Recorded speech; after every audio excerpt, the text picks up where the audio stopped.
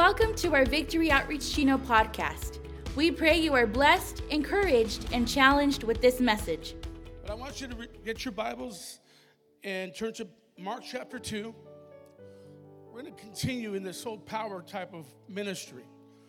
I believe God has anointed many of us to flow in the power gifts, and also for many of us to be a part of the power ministry of the Holy Spirit. I believe that God is still in the miracle working business.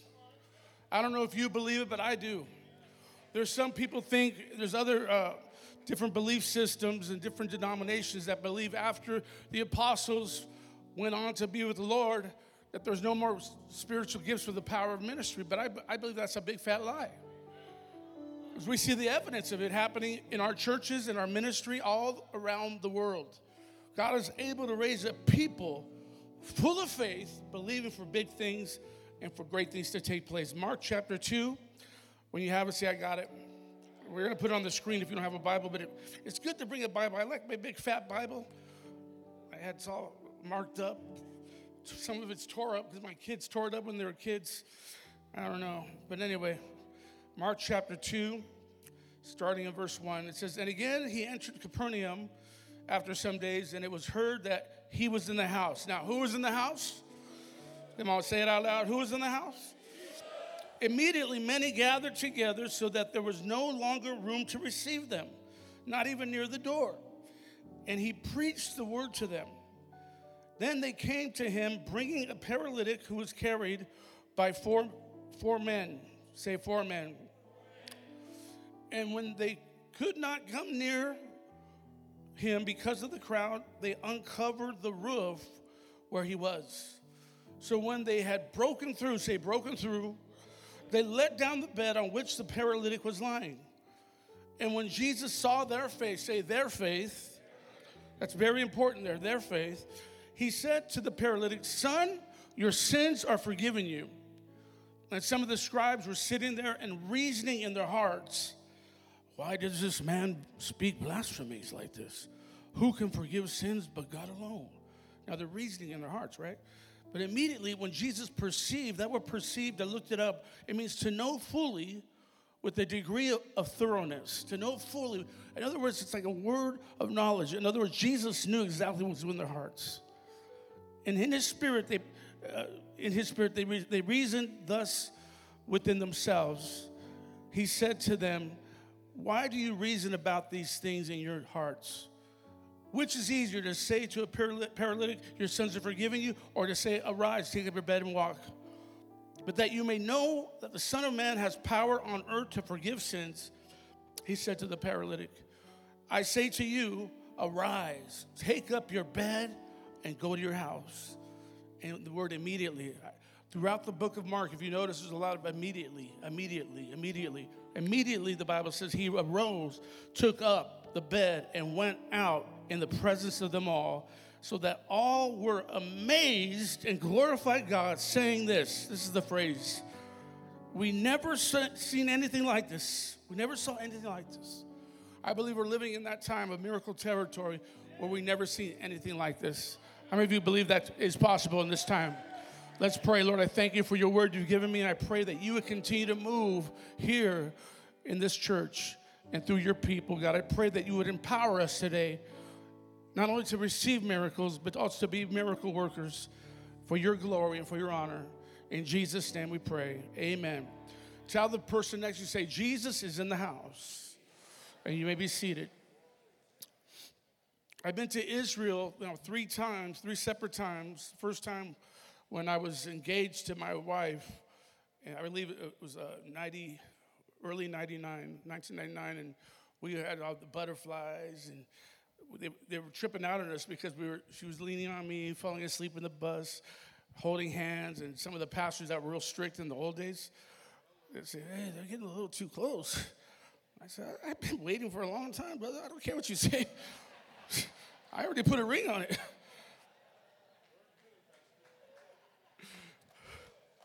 I'm not a little boy no more. I'm 29 years old. Don't mess with me. Don't judge. But recently we went again with a smaller group, and we were able to go to see Capernaum. and the history of Capernaum, and also the house that they say was Peter's mother-in-law's house. Now, there's different people that say different, but that's mostly what people believe. It was Peter's mother-in-law's house. And so this is where this took place. This place was called Peter's mother-in-law's house. And I want to just start with this. What triggered this miracle?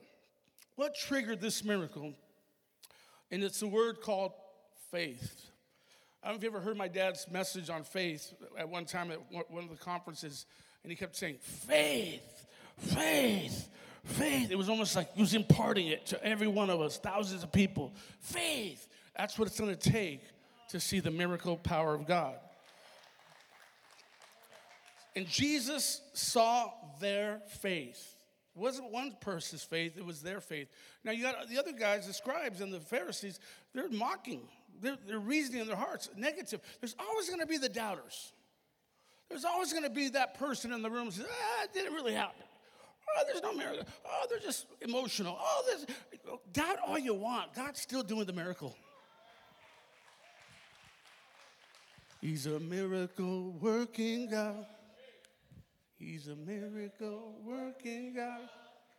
He is it. And come on, help me. Okay, stop there. Good job. Join the choir. Hebrews 11:1. What does it say there? You know, many of you know it by heart. Now, faith is a substance of things hoped for, the evidence of things not seen. In other words, you don't see it in the natural, but your faith sees it in the spirit. You get that? You visualize it happening instead of not happening. You visualize pain being gone rather than looking for the pain. Recently, I hurt my rib 2 weeks ago, or almost 3 weeks now, and it was painful. Anyone ever have a rib injury? Come on, don't lie. Some of you got beat up one time. But it takes a while to go away. It takes a while to go away. And man, every morning I'm waking up with pain. And I'm trying to sleep. I can't sleep. Thank God it's going away. And you know what's funny? Is that when I get from that carpet to this stage, it goes away. For the last 2 weeks. There's something about the anointing. Then when I go back and sit, it goes again. So I hurt my foot, hurt my rib, and I'm not going to tell you the whole story because I don't want to humiliate myself in front of everybody. But sometimes we look for the pain, we don't look for the miracle. We look for the pain pill instead of the pain reliever, Jesus Christ. I should drop the mic on that. He's the ultimate pain reliever. He's the one that ultimately can heal us. He's ultimate in every facet. He is a miracle-working God.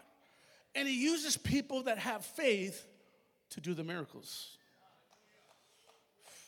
So what signified their faith?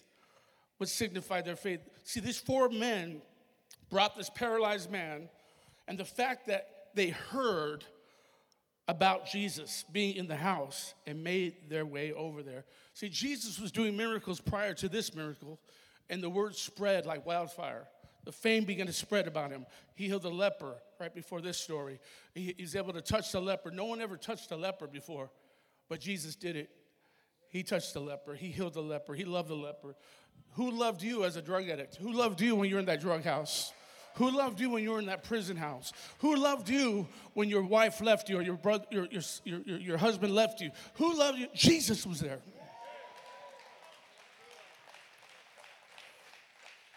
And it was heard that Jesus was in the house.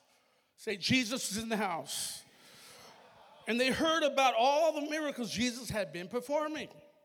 It was a draw factor. But also the critics came too. So the people that are hungry to receive came, but also the critics came to judge. I hope we don't have critics in this room today. It's good to be analytical sometimes. It's good to be a little bit critical, but don't be negative critical.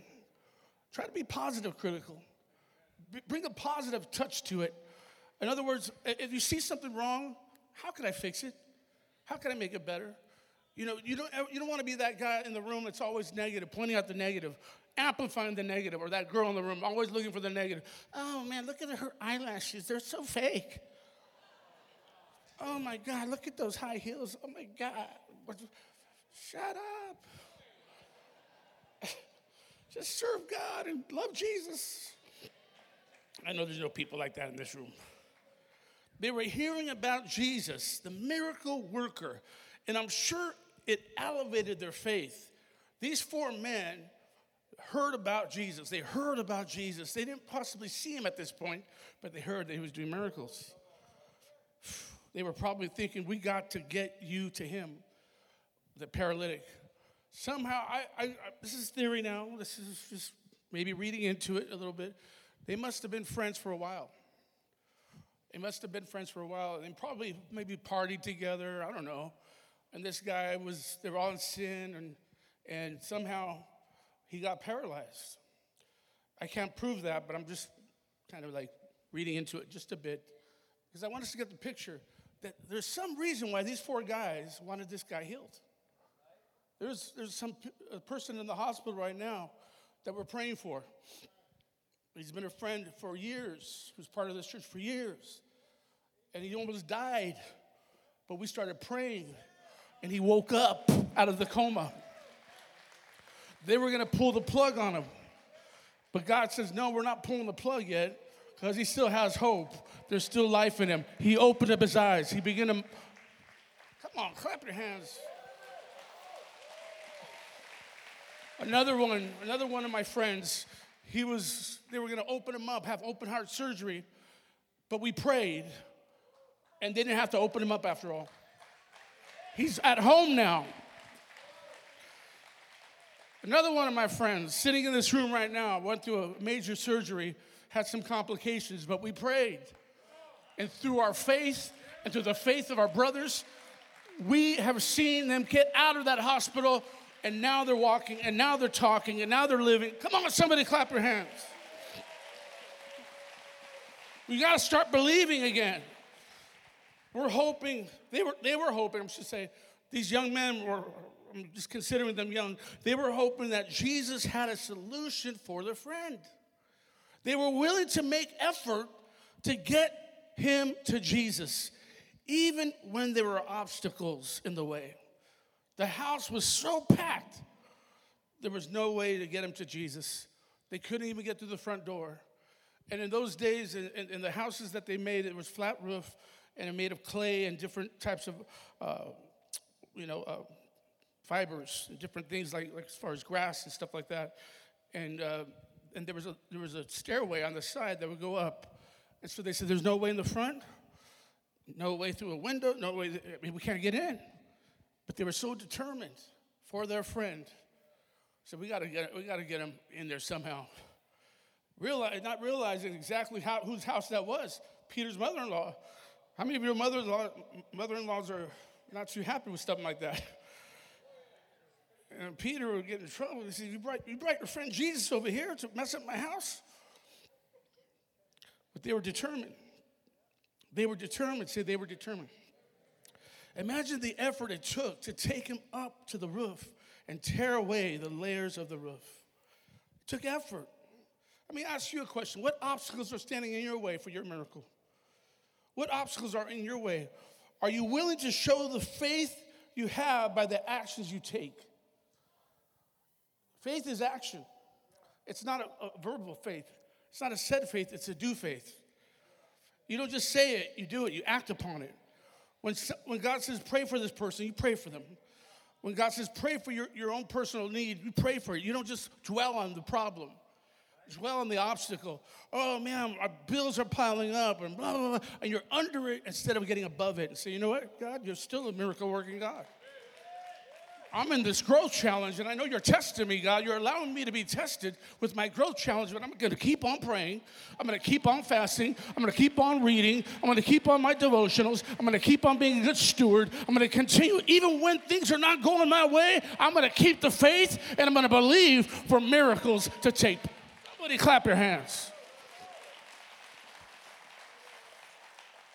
Are you willing to show up when God says show up? When God says, go to that hospital room and pray for that person, don't just think about it, you just do it. You say, well, I'm not as powerful as some of the other guys that pray a lot. You still have Jesus. I don't know if I have the big faith like they have it. All you got to have is faith like a mustard seed. Faith that will move mountains. And you just lay hands on somebody. You pray for them. Believe God for them. Have just a little bit of faith, and God will use that. Some of you have a lot of faith. You're like, yeah. But some of you get puffed up in your faith. I'm so powerful. With my new sneakers and my new clothes, new watch. It's not in the aesthetics. It's not in the outward. It's what's on the inside. It's the dunamis power of the Holy Spirit, the fire of God that moves the hand of God by faith.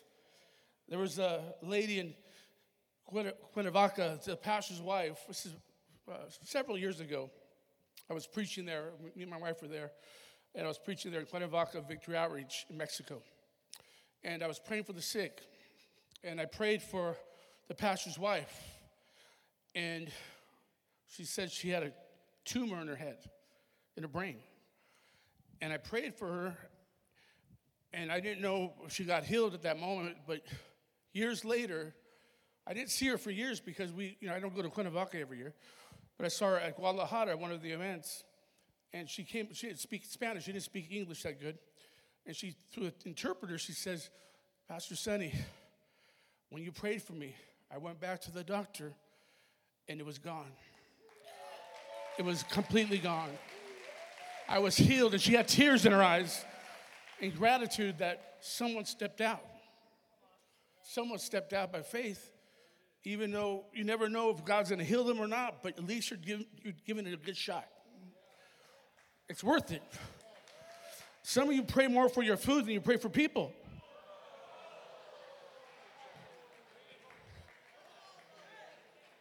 And you do the short prayers. Lord, bless this sweetie man. They got shorter and shorter. Years went by. When you were in the home, you prayed for Africa. You prayed for Asia. You prayed for all the starving people. God. And then all the men in the home are like, hurry up, I want to eat.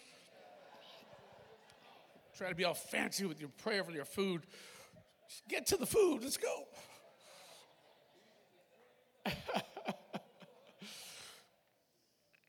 So first things first. Here we see what triggered the miracle was faith. Say faith. And the first things first, secondly, is we see here that Jesus was more interested in his spiritual condition than his physical condition. The spiritual condition is eternal. The physical one is temporal. See, this body that we're in right now is not going to be our long-term body. Thank God for some of us, right? Some of you are in perfect shape. Yeah, I work out all the time, buffed. Well, wait till you get 55. Let's see what happens. I'm working on it. I'm going to get there with these rib injury messed me up. I'm getting back on there. But our spiritual healing is more important than the physical miracle. The spiritual healing is more important than the physical miracle. Jesus addresses his soul condition and forgiveness of sins first. Your salvation is the most important miracle that you could ever receive. And this statement that your sins are forgiven you has eternal impact. This man was paralyzed in two ways: spiritually bound by sin and physically bound as a paralytic. But the most important one to Jesus was a sinful condition. He must have been a sinner. All of us are sinners. Even if you don't think you're a sinner, yeah, you have sinned. If you think you had never sinned, then you are a liar, and that's a big sin. It's a big, fat sin. He's the father of lies. And you just had, what came into your mind through him is a lie. Even some of you sinned last night. But you came anyway. You're going to get forgiven. Well, you came in this room. Come on. Some of you sinned on the way to church. Fighting with your wife. You're all fighting. I was fighting with the light right here to turn left. I was like, hurry up. That light takes forever. And then I'm thinking, why don't I just go through the red light? And then I go, I'm the pastor. I can't do that. So I went around and I made a U-turn. But Jesus is more concerned about his spiritual condition than his physical condition. This man was paralyzed in two ways, spiritually and physically. Now, when someone is paralyzed, they are incapable and unable to move a certain body part or all of their body altogether. They no longer have power to move those muscles or control the movement. Quote unquote, they have lost control. Same thing spiritually. When you're bound by sin, you've lost control because you don't have the Holy Spirit helping you to overcome the sin. We see this clearly illustrated with this paralytic, that he was not able to physically move and was dependent upon his friends to move him. Now, to take 4 guys to pick him up, he may have been pretty heavy. Because, some guys you can pick him up with just 2 guys, right? He may have been, chubby. I don't know. But they went out of their way to pick this guy up. But he was also spiritually paralyzed. They didn't even probably think about that. They just thought about his physical condition. Unable to move forward without the help of our Savior. Now, how are sinners paralyzed? Okay? How are they paralyzed? Sinners paralyzed. I'm talking spiritually speaking. They're paralyzed by doubt. They doubt themselves. They doubt the church. They doubt Jesus himself. They doubt so-called Christians that are hypocrites. They doubt that it's real. They doubt that they could overcome sin. They doubt. And so instead of stepping forward and saying, God, forgive me, cleanse me from all my unrighteousness, I want to draw closer to you, they just keep on doubting and stay stuck in a paralytic position, paralyzed by doubt. I don't think I can make it. I want you to know something, too. When I was a teenager, I got saved a few times. Even as a 12-year-old, I got baptized in Yosemite because they would always speak on the last night, on Friday night, with the fire going, the fire pit. And they speak on hell. They said, you're going to end up here, burning. And I'm a 12-year-old, I'm like scared. Oh, God, forget about the bears in the woods. I'm scared about hell. So I get saved. Then the next day they have water baptisms in the cold water in Yosemite National Park. And then I go back for a week, lost my faith, back to the old Sonny Jr., running around the church, doing my thing. And then another time I got saved, but it was more of a said faith, not a real faith. But then I made up my mind. I said, you know what? I'm not going to do this again. I'm not going to make another altar call unless I really, really mean it. Because they would say, and the Bible says, sin is fun for us. It's pleasure and sin for a season. And I thought, these guys would come up and preach, not preach, but also testify. They would always try to top each other. Remember Danny's days? Remember your days, Danny? They would come and say, I was in prison for 10 years, and blah, blah, blah. I used to shoot this much of dope, and blah, blah, blah. Then the next guy would come up and say, I was in there for 12 years, and I shot double the amount of drugs he did. I overdosed 5 times. I shot 5 guys. I shot 10.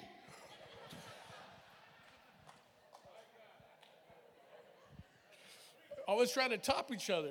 And I'm sitting there as a little kid thinking, man, I live in West Covina with all these suburban kids. I don't see any of this lifestyle going on.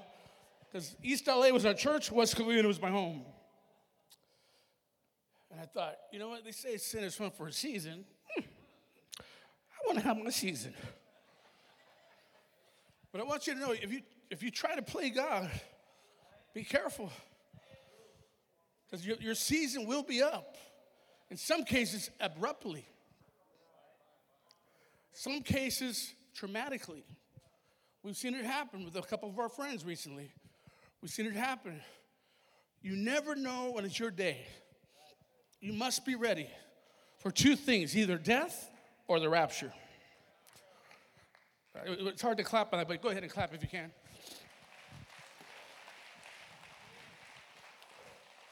So meanwhile, we got to get rid of that paralyzed sinfulness In other words, all of us will fall short. Yes, we will. Yes, we'll commit sin, but we can get cleansed on a daily basis. If we ask the Lord, if we confess our sins, He's faithful and just to forgive us our sins and cleanse us from all unrighteousness. 1 John 1:9. See, when one is filled with doubt and disappointment, they have lost all hope many times. Just like when a muscle is severely damaged, it becomes immobile. And the muscle of faith is killed by doubt when doubt comes in. So it is when a person's idea of truth becomes severely damaged, I should say, what is right, what is good, what is true, a person's faith and hope can also become paralyzed because of these things that come our way. Trials, tribulations, misunderstandings, things that you thought should have gone your way didn't go your way. There was a young man that was a relative, or is a relative of Kim. When he was a kid, he was a kid, his parents broke up. His father left his mother. And every day he would pray, God, bring my dad home. God, bring my dad home, for years. Dad never came back. Never saw his dad again. So it damaged severely his faith. He ended up becoming an atheist because he thought, God doesn't hear my prayer. God didn't hear my prayer.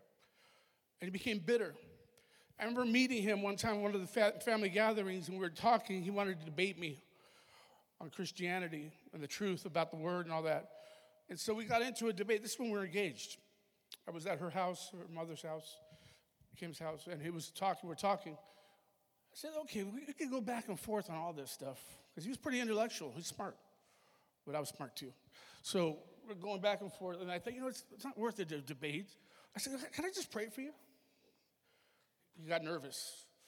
I go, I don't have to lay hands on you. I'll just, right here at this table, I'll just pray for you. He got so nervous, he got up when he went to the restroom. He didn't want, and then her brother said, he was sitting on the couch watching TV. He goes, you got him there, Sonny. I said, I pray with you as you walk away. I'll pray over you. I don't know if he ever came back to the Lord or he's still out there. We're still praying for him. But our faith can be damaged by things that don't go our way. You prayed for that sick son and he dies. You pray for that sick daughter, she died. You pray for that sick wife, she died. You pray for that sick husband. But don't let it damage your faith. Just trust it. If they receive Christ as their personal Savior, they're in a better place. That's what I'm hoping when I go to that memorial this afternoon, that my friend received Christ. I don't even know if they're going to have me share. I'm not sure, but if I do, I'm going to throw out the net in a cool way, in a nice way, to my old friends that we grew up together from kindergarten all the way through high school. But doubt could paralyze anybody. I also want to mention that how, this situations in our lives, the disappointments, the loss of loved ones, I just mentioned all that right now. Traumatic situations could damage our faith. Now, why or how can this happen? When you don't know who Jesus is, that's what it comes down to. You don't know his person, who he is, could damage your faith. You don't know that he's real, that he's alive, he's not in the grave, that he's alive and well. He rose from the dead, and the same power that raised him from the dead now dwells inside of you. So when you feel doubt settling in, you get back into the Word. You begin to stir up your faith, stir up that fire, bring back that blue fire in the power of the Holy Spirit. So when you don't know Jesus, his person, his passion, his love for you, he has a passion for you. That passion drove him to that cross, to be crucified for you and I, to be humiliated on that cross, naked before all these different people. And he took upon our sins. That passion of love for you and I drove him to that cross. When you don't know his power to heal, his power to forgive, he's all powerful. When you don't know Jesus, his promises that he has for you. He said, if you receive me, you have eternal life. Old things are passed away. All things become new. And that you will be with me someday. And I'm preparing a mansion for you. And soon to be, I'm coming back for you. Somebody clap. The Bible also says this, to be absent from the body, to be present with the Lord. And then we're going to get new bodies later on, right? Glorified bodies. I'm wondering how that glorified body would look. Now, if you're in your 50s or your 80s or whatever, you're probably thinking, let's go back to 30s or 20s. I don't know. Just thought. We don't believe that God is a genie granting wishes. He's a sovereign God. We may not understand all the things on this earth, the wise things that don't go our way at times. But knowing God and learning to trust in Him can bring you back to life. You may know Him, the power of His resurrection, the fellowship of suffering. Come on now. To know Him is to know life. The Bible also says the thief comes to steal, kill, and destroy, but I have come that you may have life and have it more abundantly. Don't fall for the enemy's lies. He comes to steal, kill, and destroy, but you have life in Jesus Christ. An abundant life. Another thing that kills the faith, or sometimes, gets us paralyzed, is actual sin itself. Sin itself. So doubt, sin. See, when someone is bound to sin, they have rendered themselves powerless. When you're bound to sin, you could be a Christian that's bound to sin right now. And you can't break it. It's a bondage. Maybe it's a secret sin. Maybe it's something that no one knows about right now. But you're tormented by it because you want to break the chains that bind you. But I'm here to let you know there's power in this house because Jesus is in the house. I've seen people instantly delivered. Some people have to go through some counseling to make some steps. Some people need to get in the home to break those chains. Some people need to go through different processes. But I want you to know also Jesus is able to do it in a moment's time. If you admit you're sinning, you admit you have a problem. Some people are in this room probably, I'm going to put it out there, fornicating. Some of you are doing sexting. It got so quiet. Some of you are looking at bad videos. That's sin. But no one sees it. God sees it. And it pops up on your screen all the time. Different things pop up because you're watching the wrong stuff. Those algorithms are real, man. You just say something. I said something about belly fat one time, and it came up in my email. How to get rid of belly fat.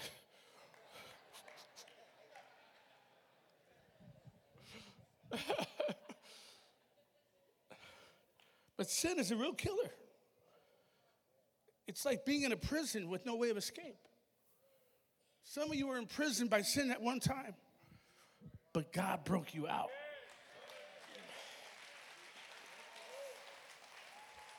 So let's get to the solution now. Okay, we have sin, we have doubt. There's multiple things I can say that will take our faith away. But let's get to the solution. The solution was in the house, and that was Jesus Christ himself.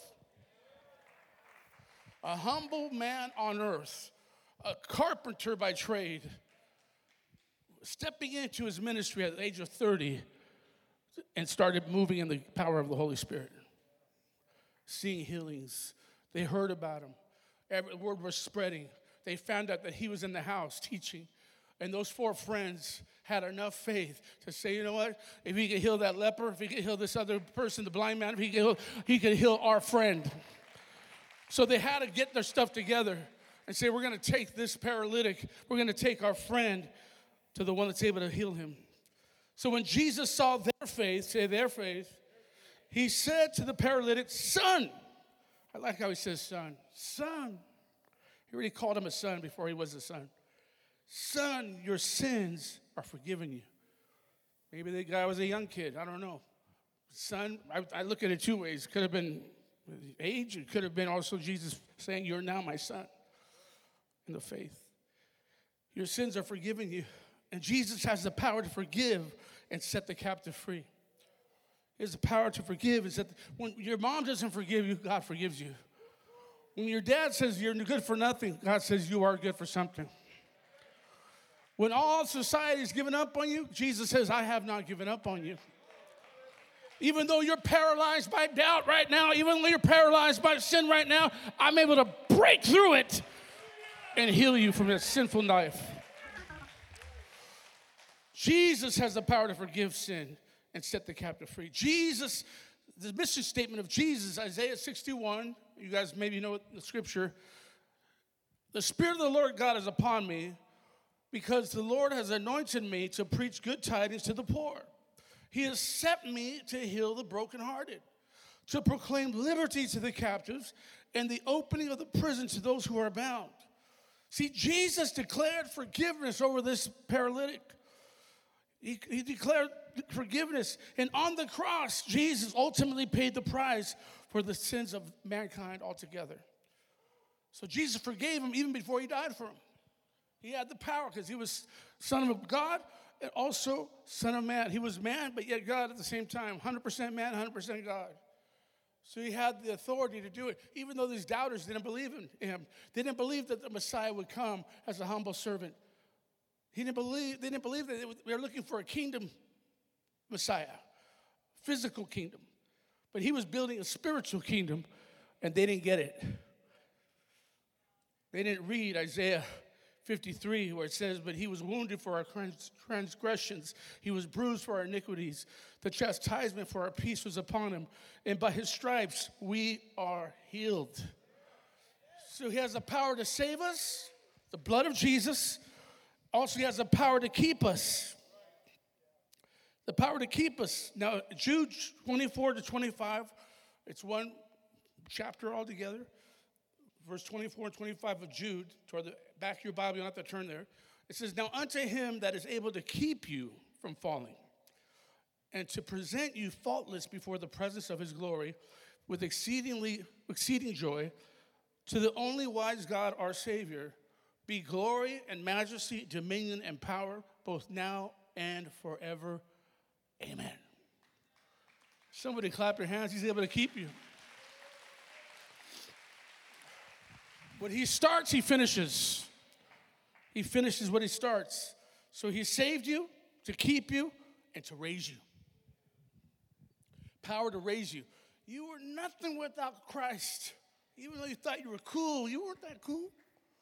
You were a fool. You weren't coolio, you were foolio. You thought you were all hot in those days, the 70s, with those, bell bottoms and flowers and smoking those things, taking those hallucinogenics, thinking you're all good, smiling all the time. Some of you young people, you're probably, vaping. It's vape more, dude. Ditching school, think you're cool. You were lost. You were a sinner. And without Jesus, we're lost. But I want you to know, when he saves you, he's able to keep you. He's able to raise you.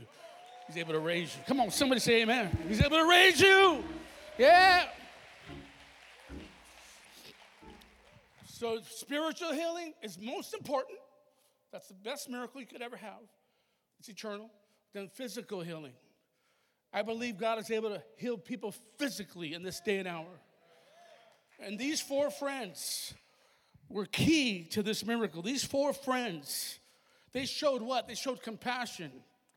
They showed care. See, compassion moves the hand of God.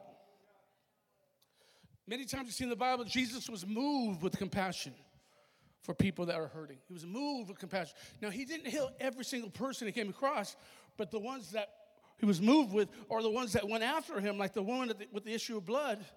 She went through the crowd. She had to probably crawl through the crowd to get a hold of his garment, just to touch the hem. And Jesus felt the power leave him because she had faith to believe if I just touch him, he'll be healed. She was bleeding for 12 years. Is that right? 12 years. Yeah. No doctors could help her. No one can help her. Some of the doctors can't help you right now. But Jesus is in the house. Have all clap your hands one more time. So these 4 friends, they showed compassion. They were moved with compassion. They heard Jesus in the house. They went out of their way. They could have just said, you know, if we get the guy, let's get in the house before we can't get in. That's what some selfish people do. They just say, you know, I'm just going to go for myself. When there's somebody you know that needs Jesus, you know somebody needs to be at church. And sometimes you got to go out of your way and become an Uber driver and just go pick them up without having them pay you. Or get them an Uber. Say, hey, meet me at church. I'll buy you coffee. People are desperate. They're hungry for God, but we got to go out of our way. So it took compassion. Secondly, it took care. Both go hand in hand. They cared enough to do something about the situation. Empathy is one thing. Compassion is another thing. Or sympathy, I should say. Sympathy and empathy. Empathy, you could just be sorry for somebody, or sympathy, you could be sorry for somebody. But when it moves you to do something, that is power right there. There's power in that. There's a lot of compassionate people in this room. Some of you have a real mercy gift. You love people. You care for people. You're at every single funeral because you want to be there for the families. And that's good. And that's a good trait. And so these 4 friends cared about their friend. These 4 friends cared about their friend. It took also determination. Whatever it takes type of spirit. Their willingness to do whatever it took to get them in the presence of the Savior, the presence of their healer. And their persistence, through their persistence, they didn't take no for an answer. Okay, they had to get some rope or something, right? They had to do something. They had to do extra mile stuff. Then they had to carry them together in unison. Now, if one guy was weak, the bed would flop and the guy would fall. If the other guy was too strong, he'd be carrying it too high, boom, guy would fall. But they had to be in sync. They had to be in harmony. It took teamwork. It took teamwork. Just like in this church, it takes teamwork to make the dream work. It takes teamwork to see our families saved. It takes teamwork to see our groups grow. It takes teamwork to see the gang explode. It takes teamwork to see our choir continue to grow, our music continue to grow, our ministries continue to grow, this church to continue to explode, to the point that we have to build more stuff. So these friends got together and said, we're going to get this guy in there. And they went to the house, and my God, it was packed. Kind of like our prayer center was jam-packed. And when they got to the house, they said, well, there's no way in the front, but I see some steps on the side. So they got the courage, persistence to get up there and say, and they had to be in unison. If one guy says, I'm not doing it, dude. No, I'm out, bro. This is Peter's mother-in-law's house. I'm out. He'll cut my ear off. I'm not going to take that risk. It took risks. It took faith. And that's what Jesus was impressed with, their faith. He wasn't impressed with the paralytic's faith. Paralytic didn't have no faith. He was just the subject of the matter, the object. But when they lowered him down, imagine when they were starting to break through, though. I'm just thinking of the people in the room that are thinking, what's that stuff falling? Please don't do it to this roof. Don't get that desperate when we start getting packed out. We'll let you in the side door. Well, we'll get you in here somehow. But they saw something happening. Then boom, and it's lowered them. Then Jesus went after a spiritual condition. And then he said, son, take up your bed and walk. Take up your bed and walk. Come on, clap your hands. I'm here to tell you, Victory Outreach, some of you need to take up your bed and start walking again. Whatever your condition is, God wants you to walk and show the testimony of your faith that God is still in the miracle-working business. It takes a lot of effort to even do church services. The gems, they work hard. All the people involved in the gems that we have. When people come to church, you see people with their signs, and you see people greeting with a smile. You see the ushers all looking good and sharp. You see all the music people early for practicing all week long. You see all this work take place. You don't see me in my prayer closet. That's God, give me the right word. That's work. But I want you to know God wants to do more work through you. Having compassion for souls, for the lost, the sick, the hurting. Don't ever lose that. Don't ever lose compassion for people that are hurting. Remember when you needed that compassion for your heart, for your soul. Remember when someone came alongside you. Even some sinners are compassionate. Okay, I'll tell you one, this is funny, but it was sad too at the same time. Remember that year when Astros cheated us? World Series? We didn't know at the time that they cheated. But the first game of that World Series, I was there in my seats. I have seats every fourth game. And, yeah, we won. I was like, yes. And then it went to the seventh game. And now this time I'm in nosebleed. The third from the very top, behind home plate. You got looking down like this. By the seventh inning, I was getting miserable because we were losing. And I was thinking, man, I'm going to pray. I think I told you guys this story one time. And then all of the people in the front row, or the row in front of us, they're all drinking, and they all heard me say, we're going to pray. They said, well, I'm going to pray with you. So I was there with Pastor Al and another pastor, and we were like, let's stretch our hands.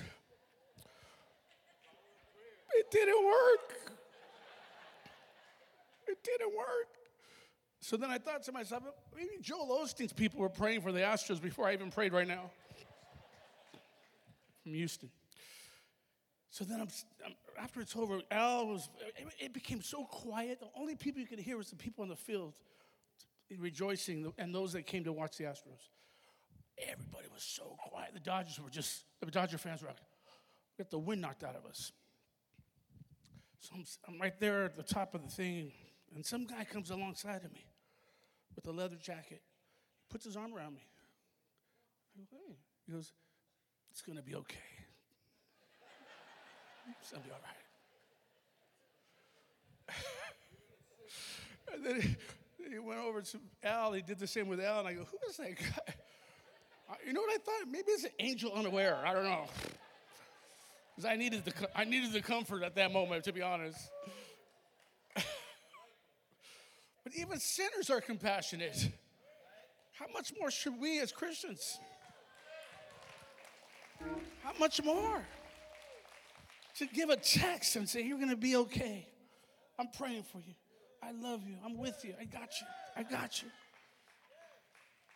I encourage you to do something for somebody today. And then every day, try to think of somebody that needs a touch or a call or encouragement. And be that miracle worker. The miracle doesn't always have to come in physical form. It comes in emotional form too. I believe the leper that was healed by Jesus was healed mostly emotionally when Jesus loved him and touched him. He hadn't been touched since he got the leprosy. But Jesus, healer, loved him, touched him, healed him.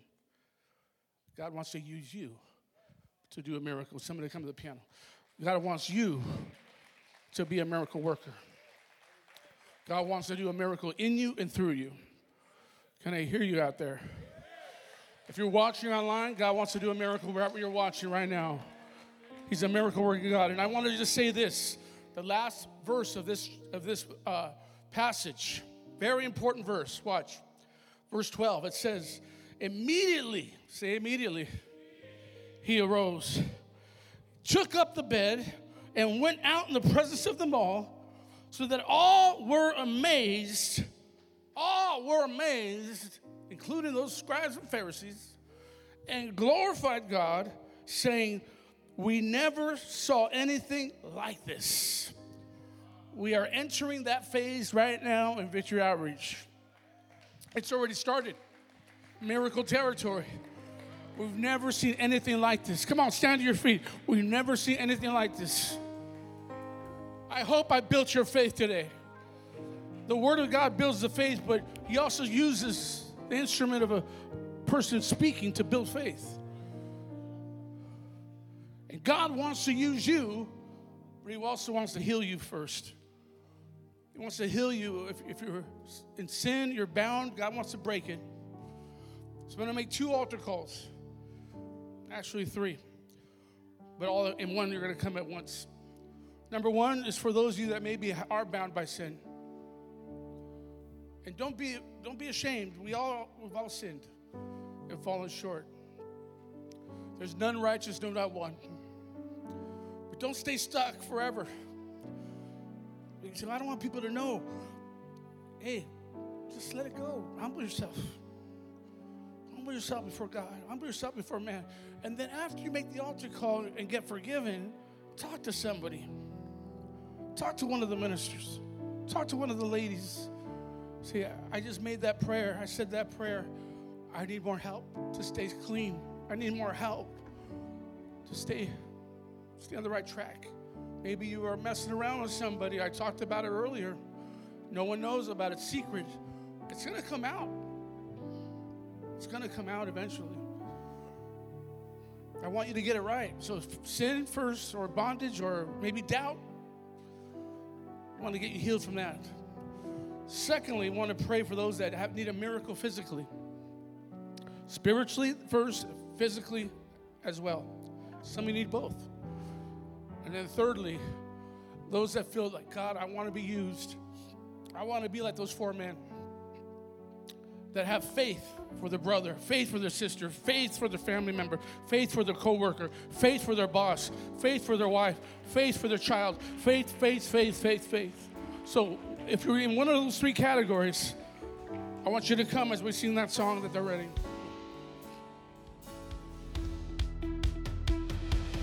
Thank you for joining our podcast. We pray these messages build, encourage, and strengthen you in your faith.